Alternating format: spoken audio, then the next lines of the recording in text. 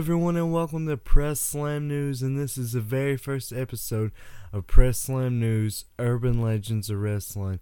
And this new series will focus on popular canceled WWE moments as well as popular urban legends from pro wrestling, from all sorts really. And to start this week off, I figured that we go with one that whenever I read it I felt hilarious, and I knew that sometime I would have to do a video on it. And this is the Space Core Holly idea.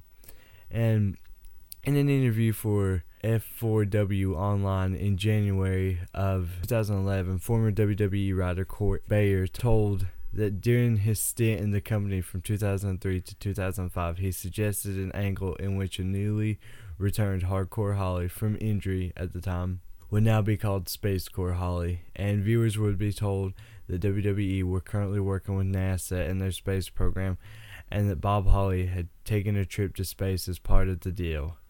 And the idea was that a stern-looking Bob Holly would show up in the ring clad in astronaut gear, accompanied by a pet monkey who was also took the trip to space.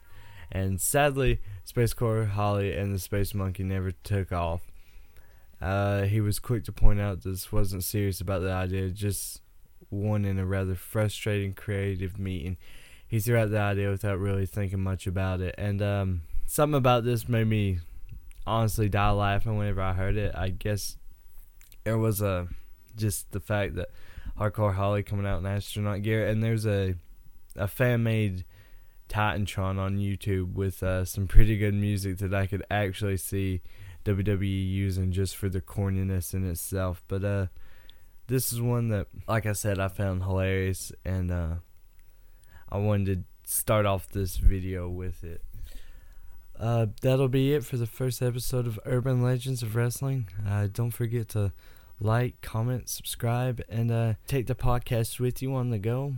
And this will be it for the very first episode of Urban Legends of Wrestling. Until next time.